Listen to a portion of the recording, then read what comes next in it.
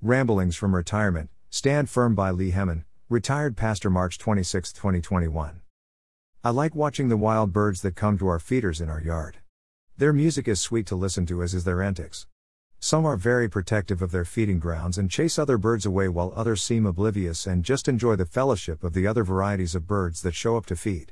Some seem extremely skittish and flit from here to there at any sound.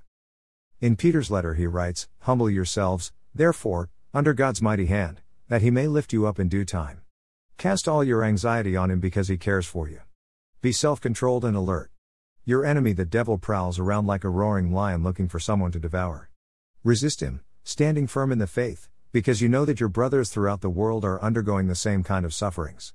And the God of all grace, who called you to his eternal glory in Christ, after you have suffered a little while, will himself restore you and make you strong, firm and steadfast. To him be the power forever and ever. Amen." 1 Peter 5:6-11 NIV. Far too many believers in our day and age are acting like the little birds that come to our feeders, that are frightened by any and everything, flitting from here to there over anything that comes along. Notice, however, what Peter writes, and the first thing he related were for his listeners to humble themselves under God's mighty hand. What does he mean by that? If you think he means to debase, degrade, humiliate, or demean yourself, you are wrong. I know this to be true because of what he tells them next, that when they do humble themselves, that it is an opportunity for God to lift thee up in due time.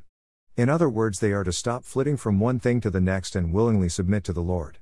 This is why he next tells them to cast all your anxiety on him because he cares for you. Our next question should be, how in the world can I do that? And Peter gives us the answer. We are to be self-controlled and alert.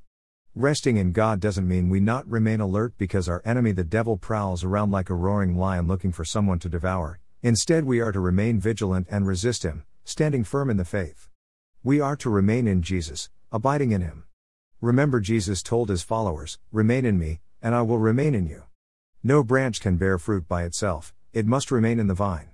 Neither can you bear fruit unless you remain in me. I am the vine, you are the branches.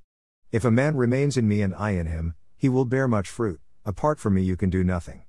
If anyone does not remain in me, he is like a branch that is thrown away and withers. Such branches are picked up, thrown into the fire and burned. John 15:4-6 NIV. When we do not remain in Jesus, we become burned out, stressed out people flitting from anything that happens to frighten us. We are to resist and stand firm in Jesus. Other believers throughout this world have a whole lot tougher time than American Christians and are enduring horrendous persecution. We must stand in our faith because the God of all grace, who called you to his eternal glory in Christ, after you have suffered a little while, will himself restore you and make you strong, firm and steadfast. Therefore, dear child of the Lord, stand firm instead of flitting around today. This article is copyright 2021 by Lee Hemin and is the sole property of Lee Hemin, and may not be used unless you quote the entire article and have my permission.